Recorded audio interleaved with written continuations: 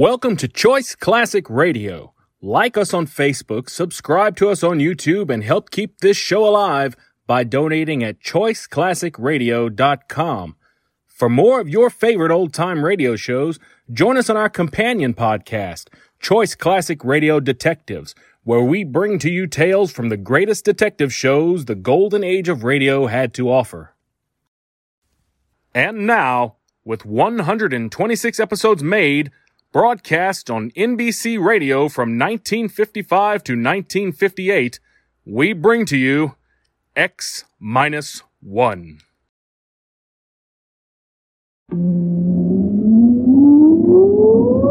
Countdown for blast off. X-5, 4, 3, 2, X-1, fire.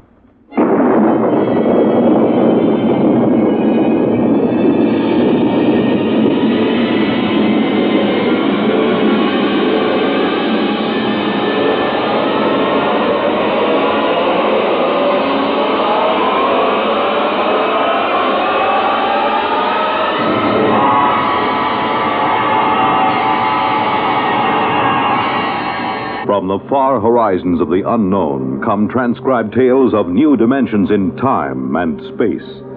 These are stories of the future, adventures in which you'll live in a million, could be years on 1,000 maybe worlds.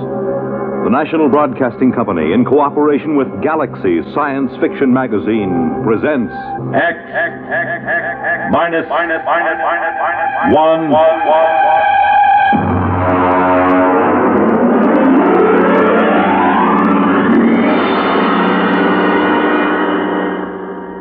Tonight, Project Trojan by Ernest Kinoy.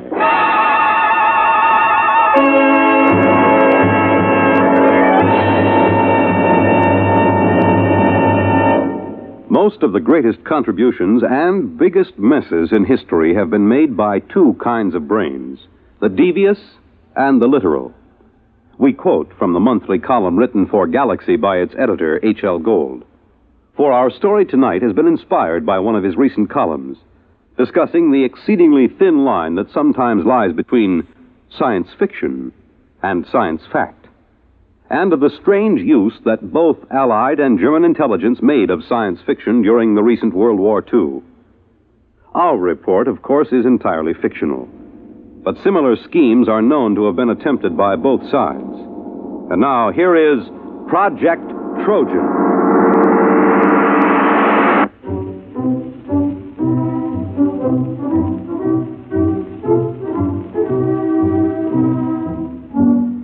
The idea of Project Trojan was originally conceived in February of 1943.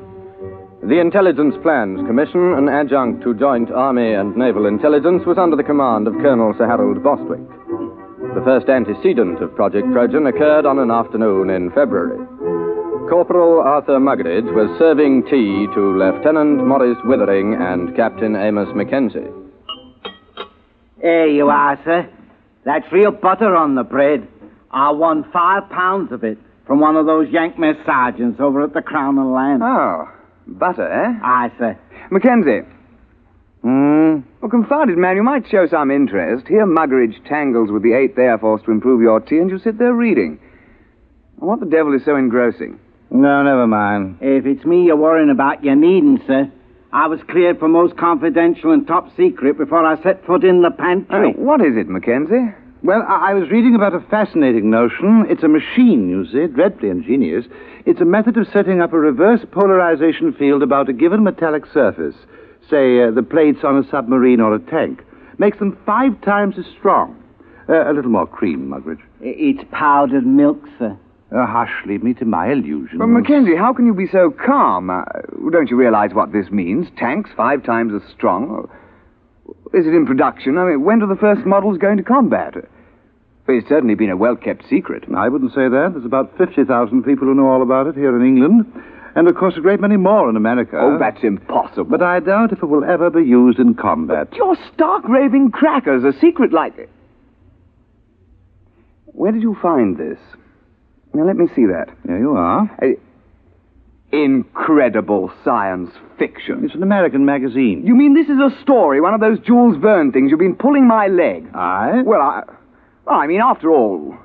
Well, Captain Mackenzie, I hardly think that... Well... Now, don't get stuffy, man. After all, to chaff me before the ranks. Oh, I don't mind, sir. But it did have you going, didn't it? Well, it sounded plausible. I don't know a confounded thing about electrical fields. Even if you did, it might take you in, huh?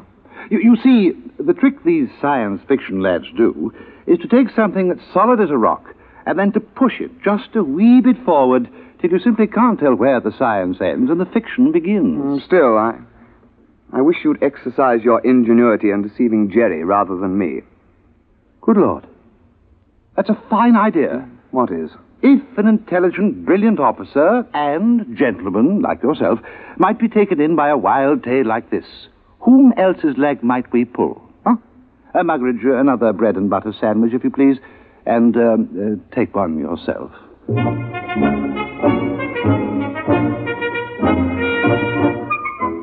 Lieutenant Withering and Captain Mackenzie worked out preliminary plans for Project Trojan and presented them at an appropriate time to Colonel Sir Harold Bostwick. Well, so sit down, Withering, Mackenzie. Oh, thank you, sir. Have you had breakfast? I understand Corporal Muggeridge has been playing darts with the Yanks again. There are fresh eggs for breakfast. We've had breakfast, sir. Oh, well, then. We have a plan, sir. Oh, capital. You remember, sir, our intelligence reports indicated a concentration of German research scientists working near Hanau. Certainly, I recall. They've got the whole lot of them inside a mountain. We tried bombing. I doubt if they even noticed. They're supplying the basic research for the German guided missile program. Yes, we know that. The reaction motor for the V1s came out of the Hanau lab. Oh, Muggeridge... You see, sir, if a considerable number of those research scientists were diverted to another project, the rocket program would be crippled. Yes, well, of course it would. Oh, what are you going to do? Advertise in the Times and offer them higher wages? Aye, sir. Oh, Muggeridge, this coffee. No, Well, sir. next time you go to the Crown and Lance, keep coffee in mind, will you? Aye, sir. Only the Yanks are getting fair dives at darts. It was touch and go with the Yanks. Oh, we can only expect you to do your best. I'll try, sir. Well, now, come to the point, gentlemen. Suppose the Germans got hold of one of our top new development weapons. Something so completely overwhelming that they'd have to pull almost every man off rockets to work on it. Now, look here, Mackenzie.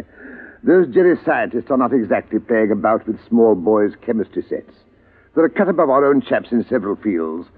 What makes you think you could plant something on them? Science fiction, sir. I beg your pardon? Do you see this magazine?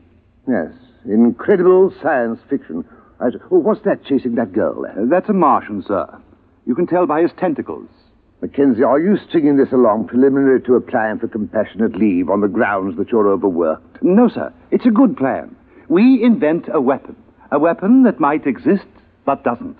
And we leave it lying about where the Germans can snaffle it. And then they take most of the scientist fellows off the rocket program to work on our weapon. And that's the most preposterous nonsense I've ever heard. But, sir... I don't want to hear anything more about it. Yes, sir. I suppose she was right. Who was right? This Wren. I met her going up to London. Rather proper little type till you got to know her. But then she's rather a firebrand. Captain Mackenzie, please spare us the sordid details of your off-duty peculation. Sorry, sir. You see, she's the secretary to Admiral Sir Alan Grummins. They're talking of dropping this unit. They feel that other intelligence groups are quite competent to handle the routine, unimaginative work that we've been doing. Oh, I see. Of course, they'd reassign personnel. Mm-hmm. Would you say this science fiction scheme of yours was imaginative? Oh, it's practically visionary. Well, suppose you do some preliminary work. Thank you, sir. Routine, eh? Unimaginative, eh? Bah!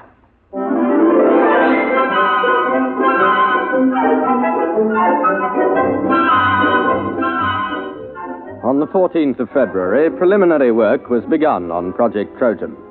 At first, Lieutenant Withering and Captain Mackenzie worked alone, researching the source material of the project. Slamming the firing keys, brick blasted down on the Krull warship. Bright beams of crisp destruction lanced out from the giant dreadnought and licked along the plates of Brick's one-man scout. Nothing in that one. And what have you got? It's a story about two robots who fall in love. What's the name of that Johnny who came closest? Herman. Jad Herman. He got half a dozen ideas that are close. Where do you suppose he is? Somewhere in the States, I suppose. That's no use, then. Why? Look, man, perhaps we can put a query through Central Chafe Intelligence. The Yanks ought to be able to dig up this Herman chap for us. No. It's worth a try.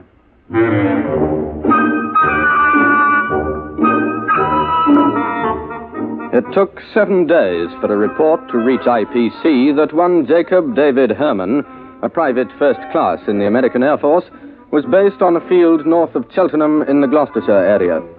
Lieutenant Withering and Captain Mackenzie requisitioned transport and visited Herman at his place of duty. You don't mind if I go ahead with my job, do you? I gotta have this place ready for inspection by 1300.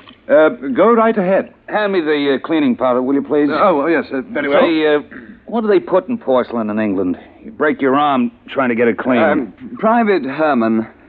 You are Jad Herman, writer? Yeah, that's a pen name, Jad. I use it for SF stuff. I used to write for the Confessions under the name of Cynthia Herman. I remember one article. I was saved by the YWCA from a life of shame. We're interested in your science fiction articles at the moment. Oh, yeah? Well, I knew we had some sci-fi fans in England. Oh, we're not exactly sci-fi fans. We're from... anybody else here? Well, look for yourself. There's no hiding place down here. Well, we're from Intelligence Plans Commission. Uh-huh. We need your assistance, Mr. Herman. No kidding. We have a project that calls for your particular talents. You got a latrine needs cleaning? We're quite serious, Mr. Herman. Will you kindly pack your things and be ready to come with us within 1 hour? Oh, I'm sorry, gentlemen. I couldn't possibly leave until after inspection. I've got too much of myself invested in this latrine. But after that, I'm at your service.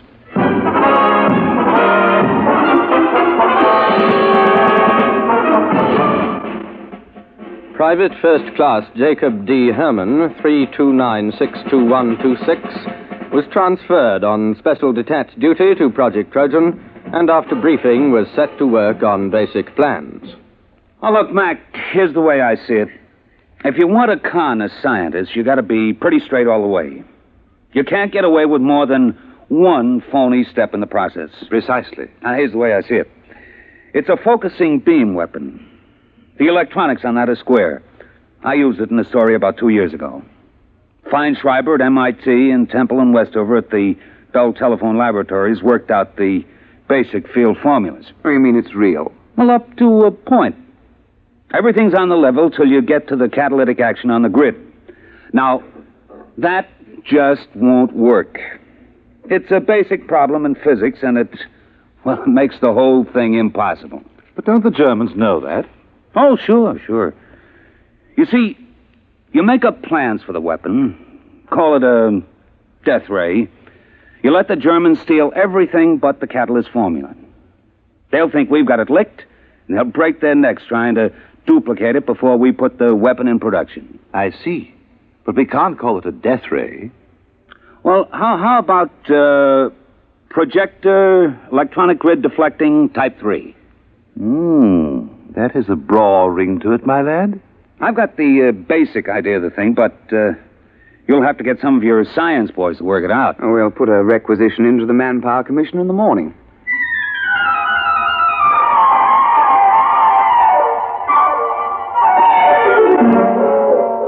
Doctors Montague, Felder, Harrison, Seisenby, and Pilsudski were assigned to Project Trojan, and under the direction of Private First Class Jacobs, complete specifications and plans for projector electronic grid deflecting Type 3 were drawn up. Project Trojan was ready for Phase 2. Have we got everything? Blueprints? Check. Specification? Check. Machine tool inventories? Check. Letter rejecting the plans from the War Office? Check. Endorsement from Supreme Headquarters rejecting plans? Check. Note from 10 Downing Street overriding rejections, handwritten postscript, build the confounded thing, WC. Check. Don't you think that's going a little too far, the rejections? Not at all. That's the master touch. A rejection of an idea by the War Office makes it appear most genuine. All right. Private Herman, if this thing were real, if it could be built, what would it do? Oh, don't ask. You could blow a hole in a mountain 10 miles away. Well, you could knock down a whole wing of bombers without even aiming. Oh, dear. Lucky it won't work. I should say so. Oh, well. Now to get this lovely thing into Jerry's hands.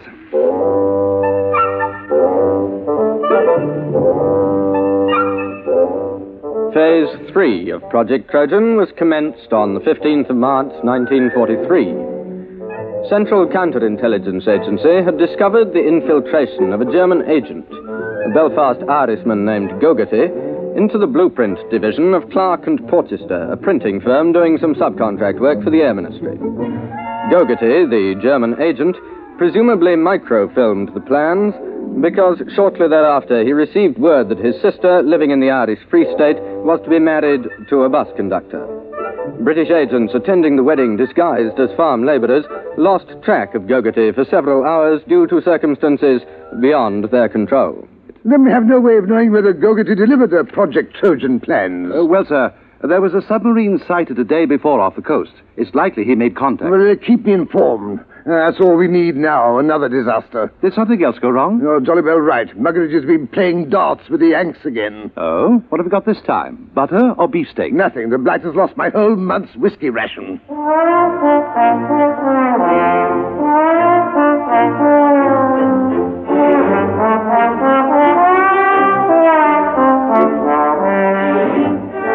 Now the cover operation supporting Project Trojan was undertaken. A battalion of the Royal Engineers was detailed to practice at secret installations with wooden mock-ups of the projector. A lance corporal in this detachment, a volunteer afterwards awarded the George Medal, was court-martialed and sentenced to 7 years' hard labor for revealing information about the project while drunk on a 3-day leave to Tynecastle.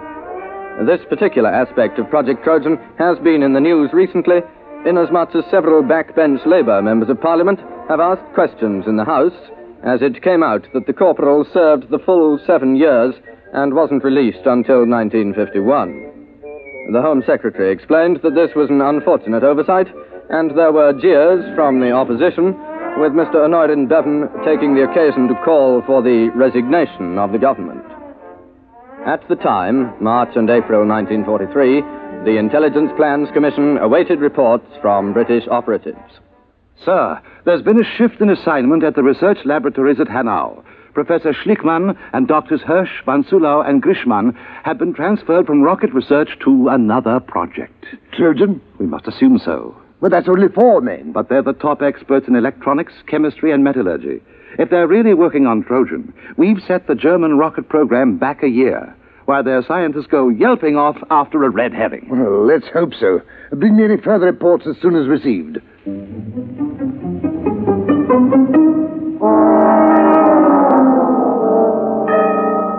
British intelligence reports filtering back through occupied Norway and neutral Sweden continued to indicate the success of Project Trojan. 4 more top scientists were known to be transferred from the rocket research base at Peenemünde to the Hanau laboratories. Definite knowledge was obtained that the new assignment was a startling new weapon, agreeing in detail with Project Trojan. What a sally, Mackenzie. What a stunt. Yes, sir. We shall have to have a little party to celebrate. We'll have that Herman chap in for a drink. I've been sending Muggeridge off to play darts with some of the Free French over at Germain Manor. He ought to be back soon with the champagne.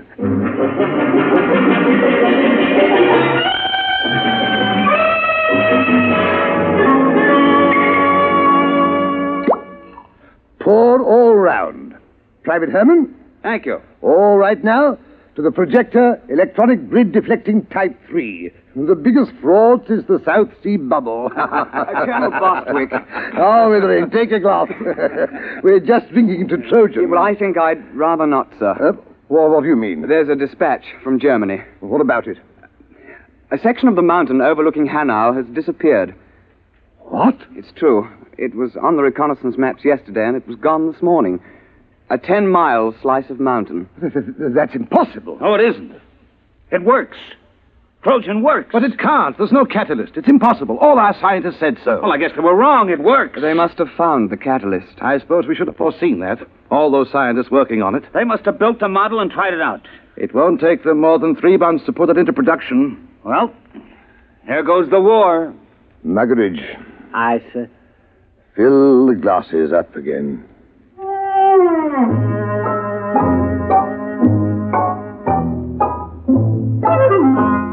Intelligence Plans Commission now waited for additional dispatches concerning the reaction to Project Trojan in Germany. It was decided as a matter of policy to confine knowledge of these latest developments to the personnel of the project. Anything new, Mackenzie? No, sir, except that aerial reconnaissance confirms the damage to the mountain at Hanau. It's not quite as extensive as the first dispatch, but it is a bit of a hole. Oh, what do they think caused it? The Air Ministry seems to feel that an ammunition dump must have blown up. Couldn't that be it? I'm afraid not, sir. We have an intelligence report about several captured British and American tanks being brought to Hanau for testing. They were spotted the next day, completely destroyed. Trojan? Trojan. There's been an alert at factories producing parts for V-1 and V-2 rockets to prepare for retooling. They're going to make the projector? It would seem so, sir. Well, I suppose I'd better go up to London tomorrow and make a clean breast of it. I'm afraid so, sir. Well, that's the end. Seems rather unsporting, doesn't it? Just handing the war over to them. I hate to think what the War Office will say. Not to mention the Prime Minister.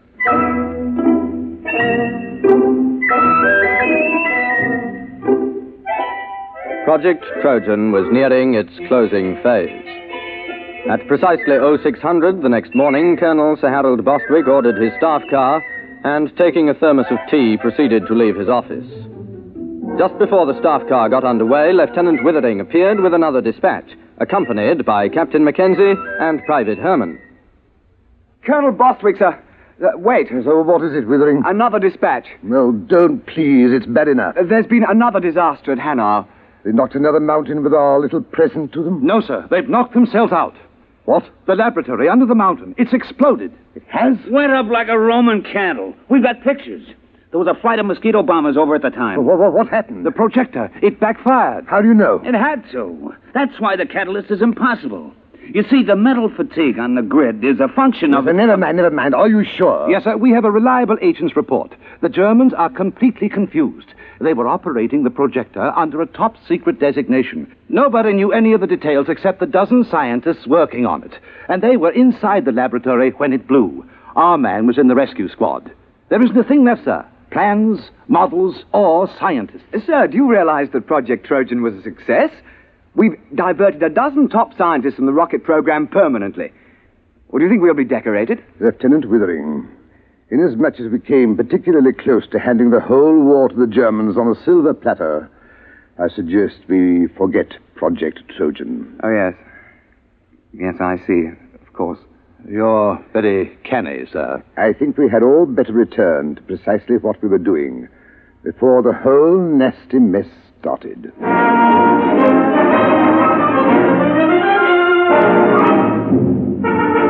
The final phase of Project Trojan was completed on the 22nd of March, 1943. The file, through some inadvertent error, was lost before the Intelligence Plans Commission had a chance to report to the War Office. All personnel returned to their previous assignment. All right. No splashing on the floor. I gotta get this latrine ready for inspection by 1300. You have just heard X-1, presented by the National Broadcasting Company in cooperation with Galaxy Science Fiction Magazine, which this month features the William Tenn novelette, Time in Advance. The story of a man who made a strange bargain and endured the worst the galaxy had to offer, so that someday he could make the Earth sweat. Galaxy Magazine, on your newsstand today. Tonight, by transcription, X-1 has brought you Project Trojan, an original story by Ernest Kenoy based on an idea contained in an editorial in Galaxy written by H.L. Gold. Featured in the cast were Burford Hampton, Alastair Duncan, Ivor Francis, Alfred Shirley, Bill Quinn, and your narrator was Alfred Hislop. Your announcer, Fred Collins. X-1 was directed by Daniel Sutter and is an NBC Radio Network production.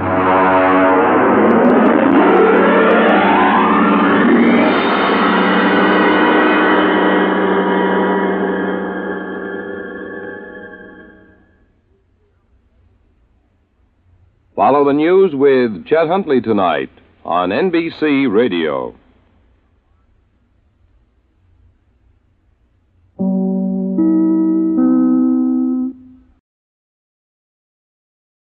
That concludes today's episode. We'd like to thank you and remind you to donate at choiceclassicradio.com. Remember, your donations make episodes like this possible.